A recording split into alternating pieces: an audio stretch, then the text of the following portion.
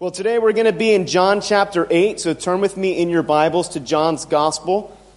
And if you've been joining us for any amount of time, we've been going through the Gospels in chronological order, which finds us most of the time in a different Gospel every week as we study verse by verse and chapter by chapter. But we've been in John's Gospel for a couple weeks now, and we're going to continue to be in John's Gospel for the next couple weeks as well. So if you remember, last we saw Jesus in John chapter 7. He made his way into Judea for the Feast of Tabernacles. And if you remember correctly, Jesus, he wanted to go up secretly to this feast because he didn't want it to be widespread known that Jesus was there. However, when Jesus got to Judea, we saw that he, in fact, went into the temple area and preached and taught boldly and very publicly. Well, of course, this caused the attention of the religious leaders, who then came and they said, this is not going to happen. And they sent the temple guards, as we read last week. We saw an attempted arrest on Jesus because the religious leaders did not want Jesus to continue to preach and teach his message. However, we also saw that it was not God's will for Jesus to be arrested yet. And so the temple guards, they didn't arrest Jesus. As a matter of fact, their hearts were actually touched by what Jesus was saying. And Jesus showed that he was going to obey the will of the Father and be a bold witness. And it was a great example for each one of us. So the last we saw in John chapter 7, the last verse, verse 53, John told us the feast wrapped up and everyone went to their own homes. So let's pick it up in John chapter 8, and let's start in verses 1 through 2, and we'll see what happens next. But Jesus went to the Mount of Olives. Now, early in the morning, he came again into the temple, and all the people came to him, and he sat down and taught them. So John tells us that everyone went to their homes, but Jesus, he went to the Mount of Olives. Now, this is in northern Judea, and we know Jesus spent some time there. Jesus would teach the disciples here often. We know this before Jesus was betrayed, or before he was arrested, he would teach the disciples. And we see that in John chapter 14 through John 17. Now, John doesn't tell us exactly what Jesus was doing here on the Mount of Olives, but we can gather enough information to know that Jesus often withdrew to a mountain or deserted area to do what? To pray. And so we can assume that it's being implied Jesus, he went to pray and to spend some time alone with the Father. And of course, we know we must be doing the same if we're to continue in the ministry that God has for us. Because ministering and serving Jesus is a nonstop 24/7 lifestyle. It's not a job. It's not something you do throughout the week and you have off on the weekend. It's every second of every day. In order to keep on in this ministry and in this race that God has us on, we must be taking care of ourselves, being in prayer and being in the Word. And once again, Jesus models this. Now, we're also told in verse 2 that Jesus went again into the temple. Now, wait a minute. This is fascinating. Because it was in this very temple that Jesus was last week where he almost got arrested. Why in the world is he going back to the temple? Well, we know that despite the risks, Jesus went to do the will of the Father anyway. And what a great example. We saw the Apostle Paul do the same thing. Right? He was preaching Jesus. They said, you're not allowed to preach that Jesus. They dragged him out of the city. They stoned him. They thought he was dead. Paul gets back up. And they're like, what are you doing? He said, I'm going back in the city. I'm going back to preach Jesus. There's a need there, and I'm going to go meet it. And Jesus exemplified here for us that he saw the need instead of the risk, and he was going to go obey the will of the Father no matter what. Jesus didn't keep from ministering due to the risks. He continued to minister because people needed to hear the message that he was sharing. What a great example and lesson for us today. Because many times we have a different perspective than Jesus. Many times our focus is on ourselves instead of others. It's on the risks instead of the need. And there's a great need for Jesus Christ in this city. There's a great need for the gospel to be shared and spread because there's so many lost and so many are going to spend an eternity separated from God because they don't know the truth. So what is your focus on lately? What's keeping you from sharing and doing what Christ has commanded you to do? And God's been convicting me on this every day this week. God didn't call me to serve myself. He called me to serve him. And he called me to love and minister to people. It's not about me. It's not about self. And this is why at the heart of the gospel, self must be crucified. That's what Jesus said. You need to take up your cross and follow me. Oh, that's pretty contrary to what the world teaches, where they tell you life's about you. It's about doing what you want. That's not what the gospel teaches. Jesus said you have to take up your cross and follow me. Daily crucify yourself. So Jesus was faithful to minister as God led him. What about us? Let's look at verses 3 through 4. Then the scribes and Pharisees brought to him a woman caught in adultery. And when they had set her in the midst, they said to him, Teacher, this woman was caught in adultery in the very act. So the scribes and Pharisees, they come down to Jesus, and it's almost as if they knew he was going to come here. It's almost as if they anticipated him. They knew that Jesus was going to continue to teach, and they wanted to set this trap for him. Right? So they come down, they know that Jesus is blameless and innocent, and they're trying to find anything they can to find fault in Jesus because of their envy toward him and because of their hatred toward him. So these religious leaders, they bring this adulterous woman to Jesus. And notice, where do they bring her? Right in the temple. This is probably the most public place you could bring someone. And if you want to cause a lot of attention, this is where it's going to happen, right in the middle of the temple. And we're told that there was a large crowd of people here. This was a very public thing, and the religious leaders bring this woman to Jesus. And it really implies to us that their hearts were not set on seeing the law upheld. Right? They weren't bringing this woman before Jesus because they wanted the Mosaic law to be upheld and they wanted justice for this sin that was committed. They just wanted to publicly humiliate Jesus and also this woman in the process. Their intentions were to shame Jesus and to shame this woman. And it's really quite sad how we can take the religious leaders and see a comparison to the devil, but it's true, we can. Because in the same sense, the enemy wants nothing more than to shame us and to have us walk and live in shame over the sins that we have committed and over what we've done. And shame's a very powerful weapon of Satan. And it's in his very character, right? He's the tempter. He tempts us to sin. He doesn't make us sin, but he tempts us to sin. And once we give into that temptation and we fail, we go against God's moral law, what does the enemy do? He switches to now he's the accuser. And now he accuses you. God's never going to forgive you for that sin you committed. Don't even bother going to church because they're all going to judge you. You just wait. You can't be in church. You can't be around other believers. That's what Satan does. He tells these lies. And he tries to bind us in shame. And shame's a powerful weapon that the enemy uses against us because when we live in shame instead of the forgiveness of Jesus, we're not walking in the freedom that's been won for us on the cross. And a defeated Christian is not a Christian who's going to make an impact. A Christian walking in victory with the hope and peace that Jesus has given is the Christian who the world's going to see a difference in. And so maybe you're here today and you're living in shame over a sin you've committed and repented of, or maybe an addiction that you've had that you've repented of, and you've been in bondage to it, and I just want to encourage you, Jesus took our shame so we wouldn't have to. Hebrews chapter 12, verse 2 says this, looking unto Jesus, the author and finisher of our faith, who for the joy set before him endured the cross, watch this, despising the shame, and has sat down at the right hand of the throne of God. Jesus took our shame for us so we don't have to live in it. So let's see what happens next and what the religious leaders say next. In verse 5. Now Moses in the law commanded us that such should be stoned. But what do you say? So the religious leaders, they test Jesus by bringing this adulterous woman to him. And they say, according to the Mosaic law, this woman needs to be stoned. Now this is accurate according to the law. According to Leviticus chapter 20, verse 10, and Deuteronomy chapter 22, verse 22, God did ordinate that adulterers were to be stoned. So what's wrong here, and why did the Pharisees bring this woman before Jesus? If they knew what the law said, why didn't they just uphold the law themselves? Well, I think there's two things here, and then, there's actually three. Number one, the religious leaders didn't have the whole law correct. Because the law commanded and taught that if two people were caught in the act of adultery, both were to be brought, both were to be tried, and both were to be stoned. And here we see they only brought the woman. Now that's interesting because they said we caught her in the very act. Well, if you caught her in the very act, why didn't you get the man? That doesn't quite make sense. Right? So the religious leaders, they didn't quite have it right. But number one, I believe they wanted to test Jesus' desire for mercy. If you remember, Jesus came and he taught that he was here to be a physician for the sick. He came to call sinners to repentance. In Luke chapter 5, we saw Jesus call Matthew to be a disciple. Matthew was a tax collector. The people hated tax collectors. They hated them so much that they didn't even include them in the category of sinners. They had their own category. People would say, I don't want to be like the tax collectors and sinners.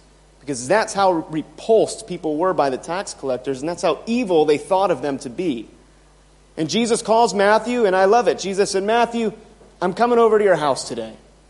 It's pretty amazing. So he goes over to Matthew's house, and guess what? Matthew invites his friends, his other tax collector friends, and all of his other friends who people looked at as sinners and despised. And Jesus sits with them, he eats with them, he ministers to them. The religious leaders didn't like that. They came to Jesus and they said, why are you hanging out with sinners?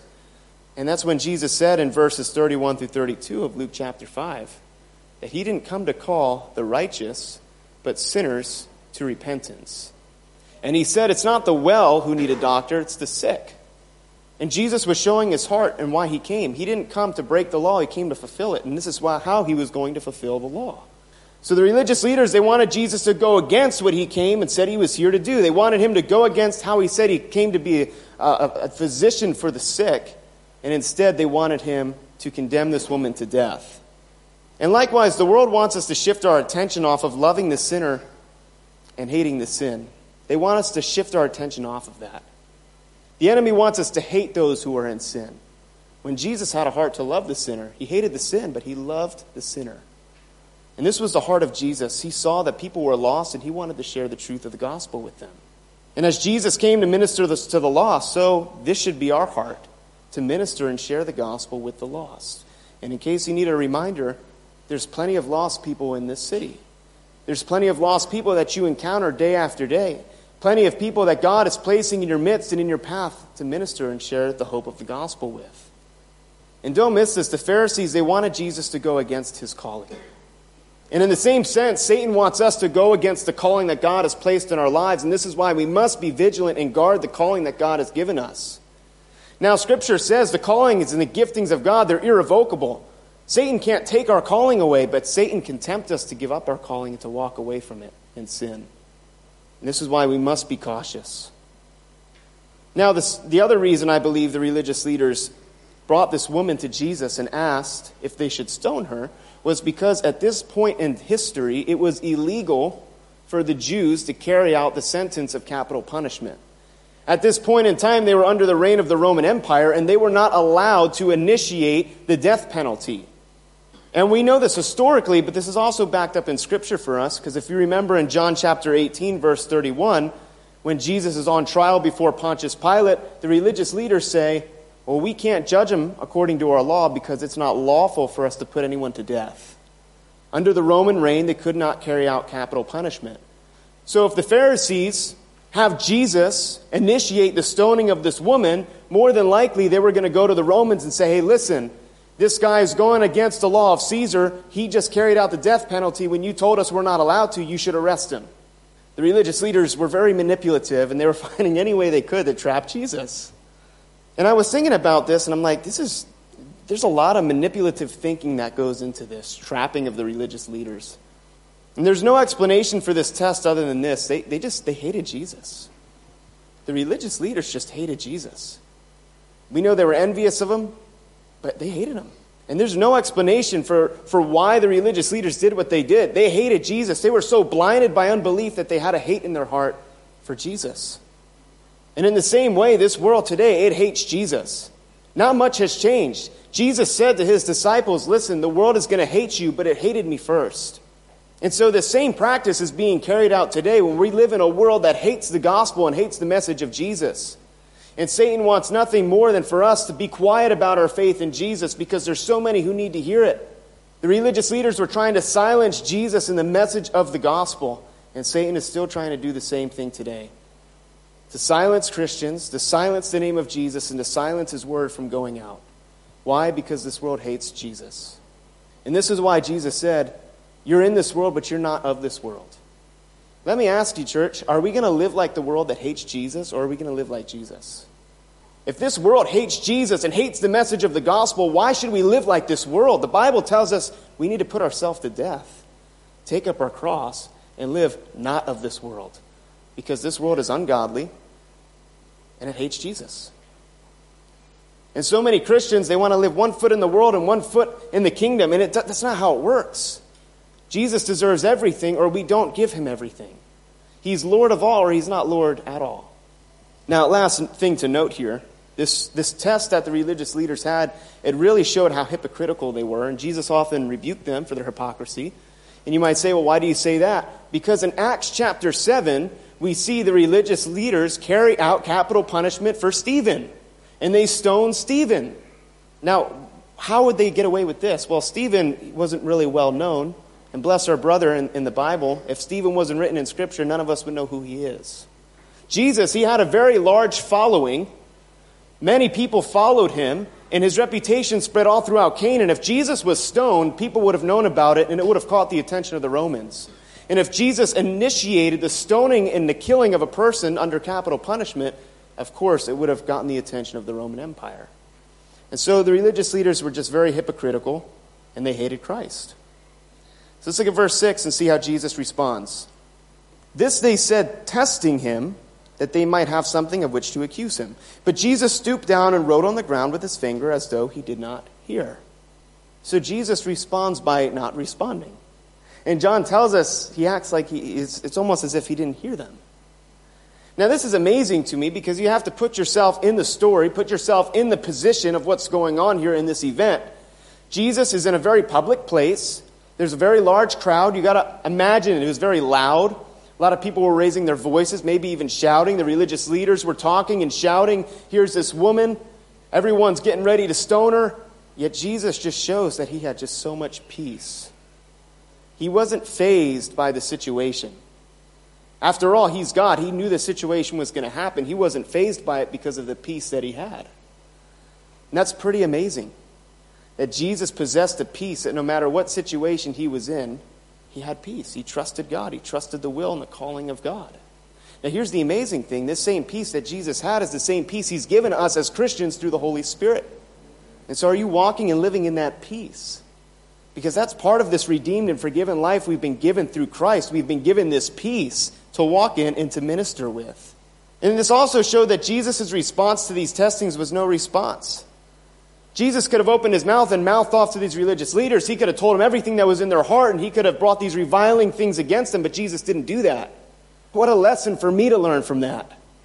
Because many times we want to justify ourselves, and we want to just defend ourselves and make sure that we're in the right all the time. And Jesus, he just modeled. He just didn't answer. What a great lesson for me to learn. He just chose not to respond. Now, John tells us that Jesus, he stooped down and he wrote on the ground. And John doesn't tell us exactly what he wrote on the ground here. Now, a lot of people believe that Jesus was writing the sins of the people standing there. I don't tend to agree with that. Perhaps Jesus was writing the commandments. Perhaps Jesus was writing them to remind the people of what Jesus already taught about these things. If you remember back in Matthew chapter 5, on the Sermon on the Mount, Jesus taught that sin begins where? It begins in the heart. And before sin's an outward expression physically, it starts and begins in your heart. And so maybe Jesus, through writing these commandments and writing the law out for the people to see, they started to remember his teaching and what he already taught them. And if you remember in Matthew 5, Jesus said, listen, you're saying if someone murders a person that they're charged and they're going to be judged. But I tell you, if you have anger in your heart against someone without a cause, you've committed murder in your heart. According to God's moral law, you're a murderer if you have hate and anger in your heart towards someone without reason. Adultery. Jesus said, you judge someone if they commit adultery in the physical expression, but according to God's moral law, if you look at someone with lust in your heart for them, you've committed adultery in your heart. And so I believe Jesus, whatever he wrote, he was writing to remind the people of God's moral law and God's standard of judgment. Therefore, according to God's moral law and God's standard of judgment, there was more than just one adulterer you could imagine in that crowd. According to God's moral law, more than likely, everyone in that crowd had sinned against him and had committed an offense against God. But these people, they obviously didn't see that. They were just very focused and honed in at this person who was a mess, this person who committed this physical act of sin that they lost sight of their own hearts. And this is a very easy trap for us to fall into as Christians, to look at others in sin and to look at others and what they're doing and how they're failing and falling short of God's glory and think, I'll never struggle with that. I'll never be like them. It's an easy trap to fall into, and it's a trap because every one of us can give in to compromise. Every one of us is one compromise away from sin. None of us are immune to sin. Paul wrote in 1 Corinthians chapter 10, verse 12, he said, therefore, let him who thinks he stand, let him take heed lest he fall. Don't fall into the trap of sin where you think that you're above sin, that you're never going to fall into sin. We need to guard our hearts daily and remember that we need Jesus. To remember what David wrote in Scripture, to remember what Paul wrote in Scripture, that there is no goodness in me apart from Christ, and I need him.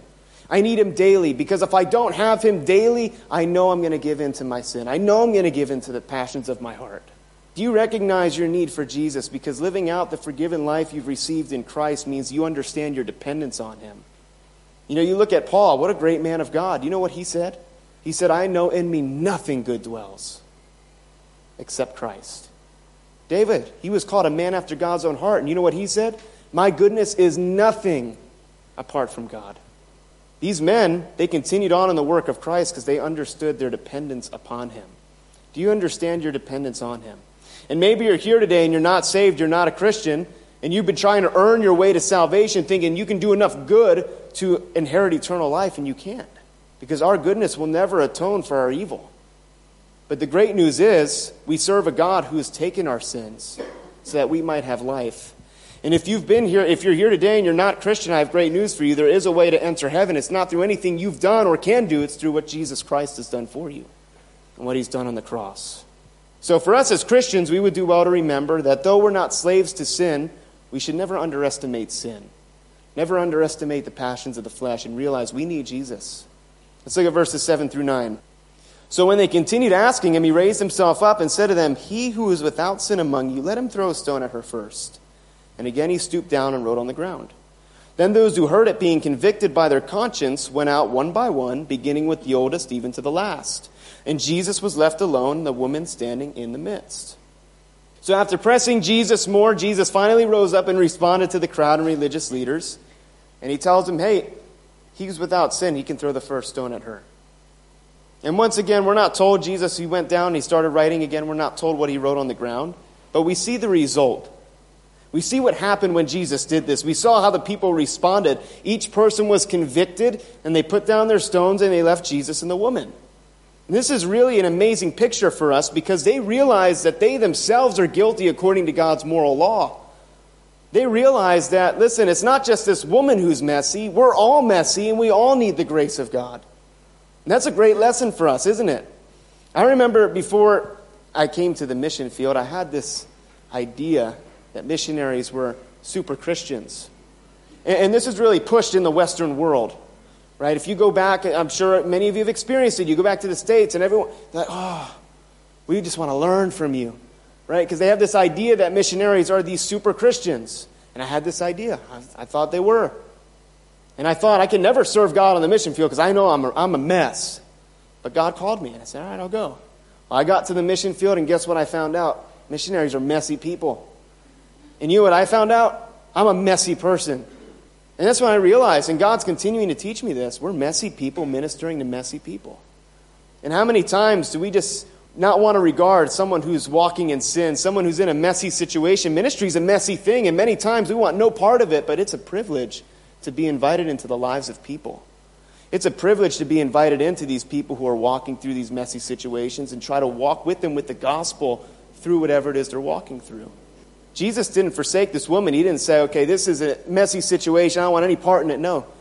Jesus was seeking restoration. Jesus was trying to minister to this woman because God doesn't call us to turn our back on those who are in sin, but to minister to them. Not justifying their sin, but to love them like Jesus loves them. To show the same grace we've been shown, and this is the key. These people were so convicted because they knew that they needed grace and mercy. And because they realized they needed grace and mercy, they were trying to show grace and mercy to this woman. And not only is God gracious enough to love us and call us his own despite how messy you are, he uses us. And just take a look around this room real quick. I know it's uncomfortable, especially if you're in the front looking back at people. It's weird. Just go ahead and do it. This is who God has redeemed. This is who God has put together as a church to serve and do his work. It's crazy, isn't it? But this is God's heart. To use us. And not only does God love us and redeemed us, he wants to use us for his purposes and to further his kingdom. That's amazing. What an amazing God we serve. Should we not show the same grace and mercy that we've been shown? These people were very quick to withhold grace and mercy until guess what they realized? They needed grace and mercy themselves. Christ has shown us grace. We're commanded to show grace to others. Christ showed mercy on us. He died for us. We need to have mercy on others. The fruit of living a forgiven life is reciprocating the same love and forgiveness that has been shown us. Does this describe you lately? Have you been showing the same grace and mercy that God has shown you? Just think about who's in your life, and there's always one person. And maybe there's multiple for some of you. Think of the person in your life that God has placed. Right? Maybe that person that maybe drives you crazy. This person that God is showing you. You need to show grace and mercy. You need to love. It's not easy, is it? But this is what God has called us to do.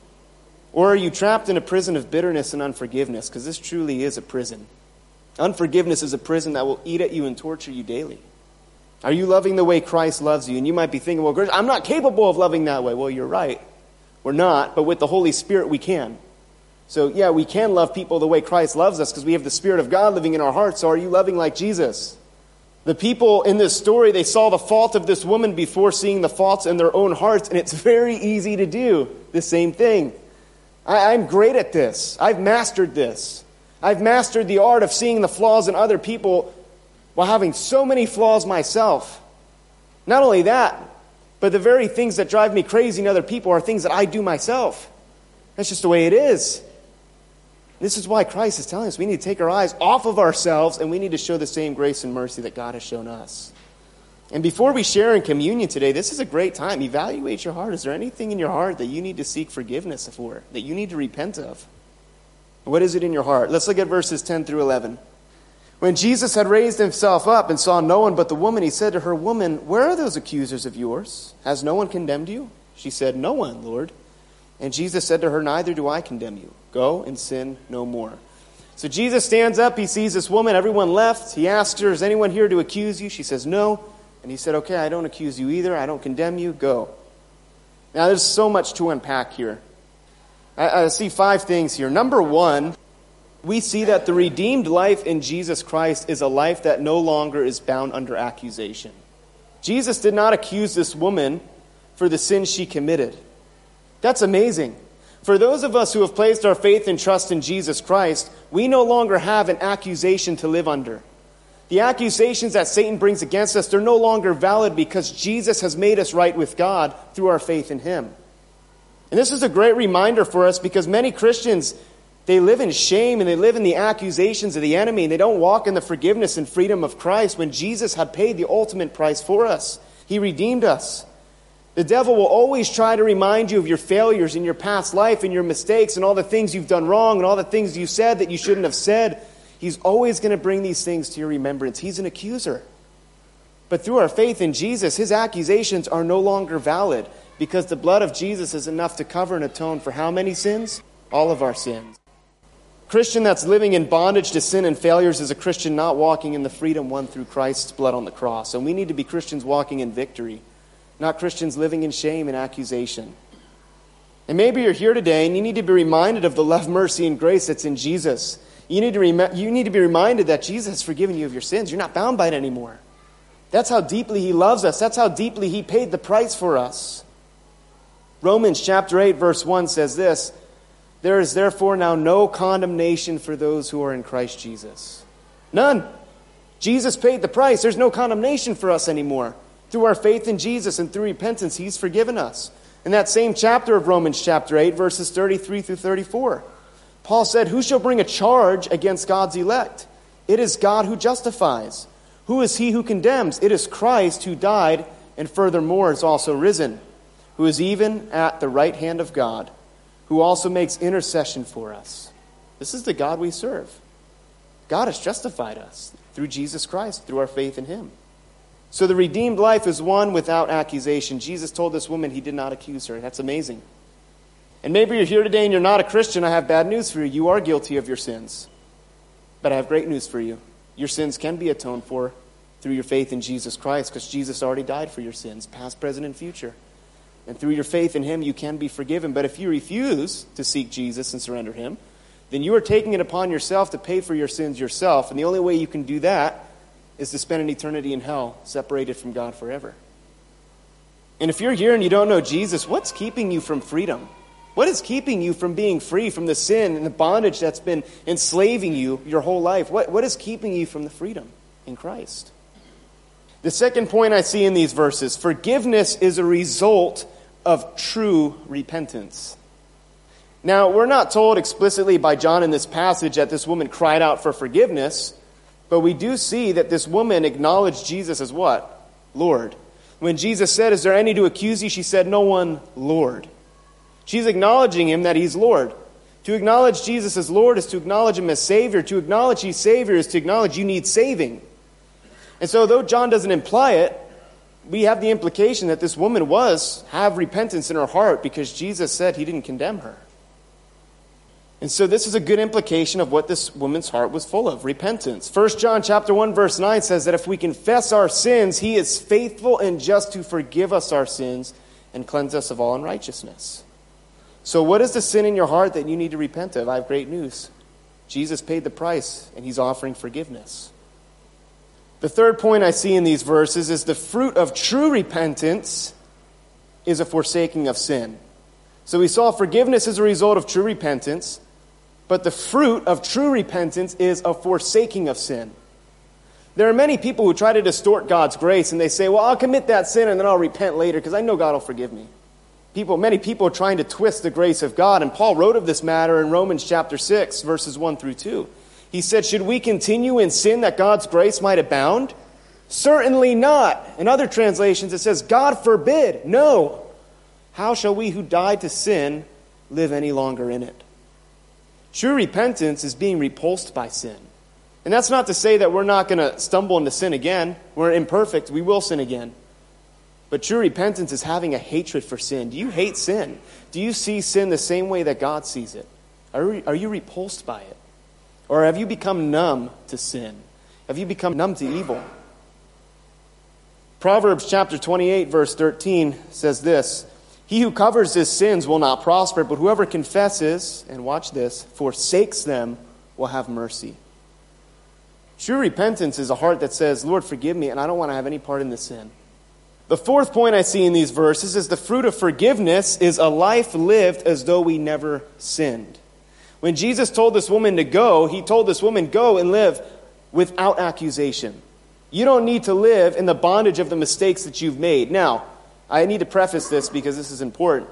Sometimes for our sin, we need to pay restitution. Sometimes there's repercussions for our sin. That's by our own doing. That's not God's punishment on us. Sometimes there are repercussions based on the sins we've done. But when Jesus sent this woman, he said, go live as though you've never sinned. Why? Because he didn't accuse or condemn this woman. And it's kind of hard for us to comprehend, but when God forgives our sins, he's taken them and he's cast them out of his presence. Psalm 103 verse 12 says, as far as the east is from the west, so far has he removed our transgressions from us. And east and west is an infinite distance. It doesn't meet up again. God's remembered our sins no more after we've repented of them. So how does God view us then? Well, Paul tells us in 2 Corinthians 5:21 that he who knew no sin became sin for us, that we might become the what? The righteousness of God in him. When God looks at us, he doesn't see our shame. He sees the righteousness of Christ. We've been made right with God through our faith in him. And the last point I see in these verses, if we're going out forgiven by Jesus, we must show the same grace and mercy that's been shown us.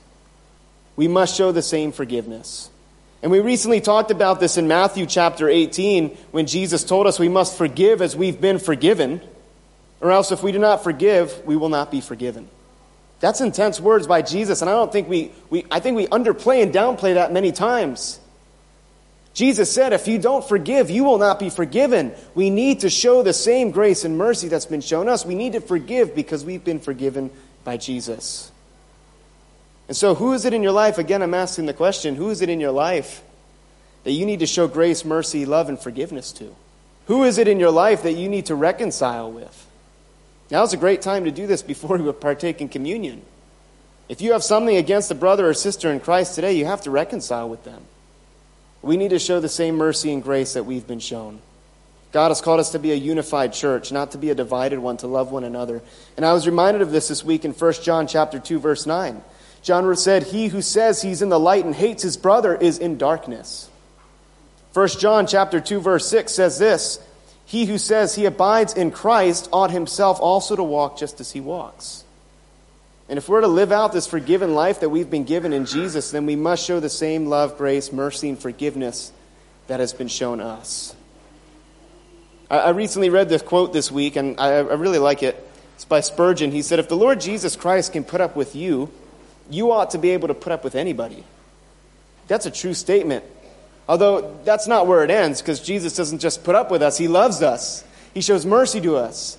He says, oh, you fell flat on your face. Oh, you did that sin that you told me you'd never commit again. I still love you. This is the grace that Jesus has shown us. And we're called to show the same grace. So I'll wrap up with this, and then we'll take communion together. We looked at this story, verses 1 through 11 in John chapter 8.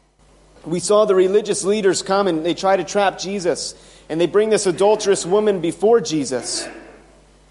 And they want Jesus to enact punishment on her. They want to bring an accusation against Jesus. They want his ministry to end. They want to silence him. But what does Jesus respond with? He responds with forgiveness and mercy. And he shows us how we're called to live a forgiven life. To live a forgiven life means that we live in the freedom of Christ. We know who we are in Christ. We forsake sin. And we show the same grace and mercy that has been shown us. And lastly, if you're here today and you're not a Christian, again, I want to ask the question, what's keeping you back from freedom? If you surrender your life to Jesus, you'll find the forgiveness and mercy that only Jesus Christ can bring.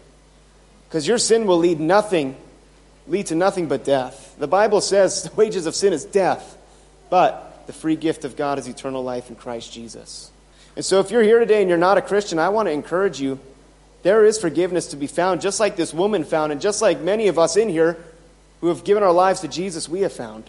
But you'll only find this in Jesus. Nothing else will satisfy your heart, and nothing else will bring the forgiveness and the life that Jesus brings.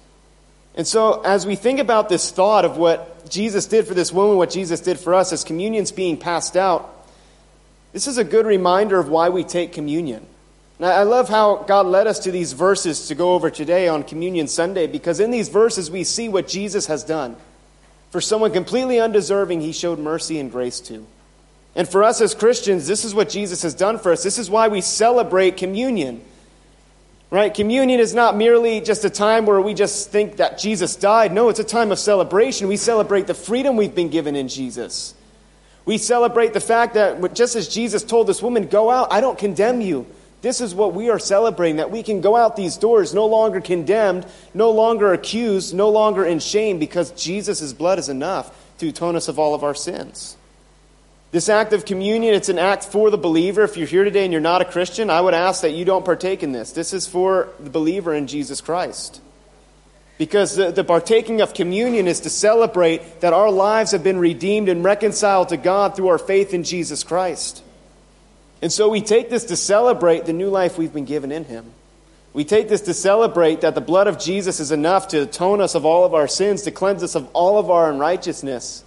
That just like this woman, she can live her life as though she's never sinned, because this is what Christ has done for us.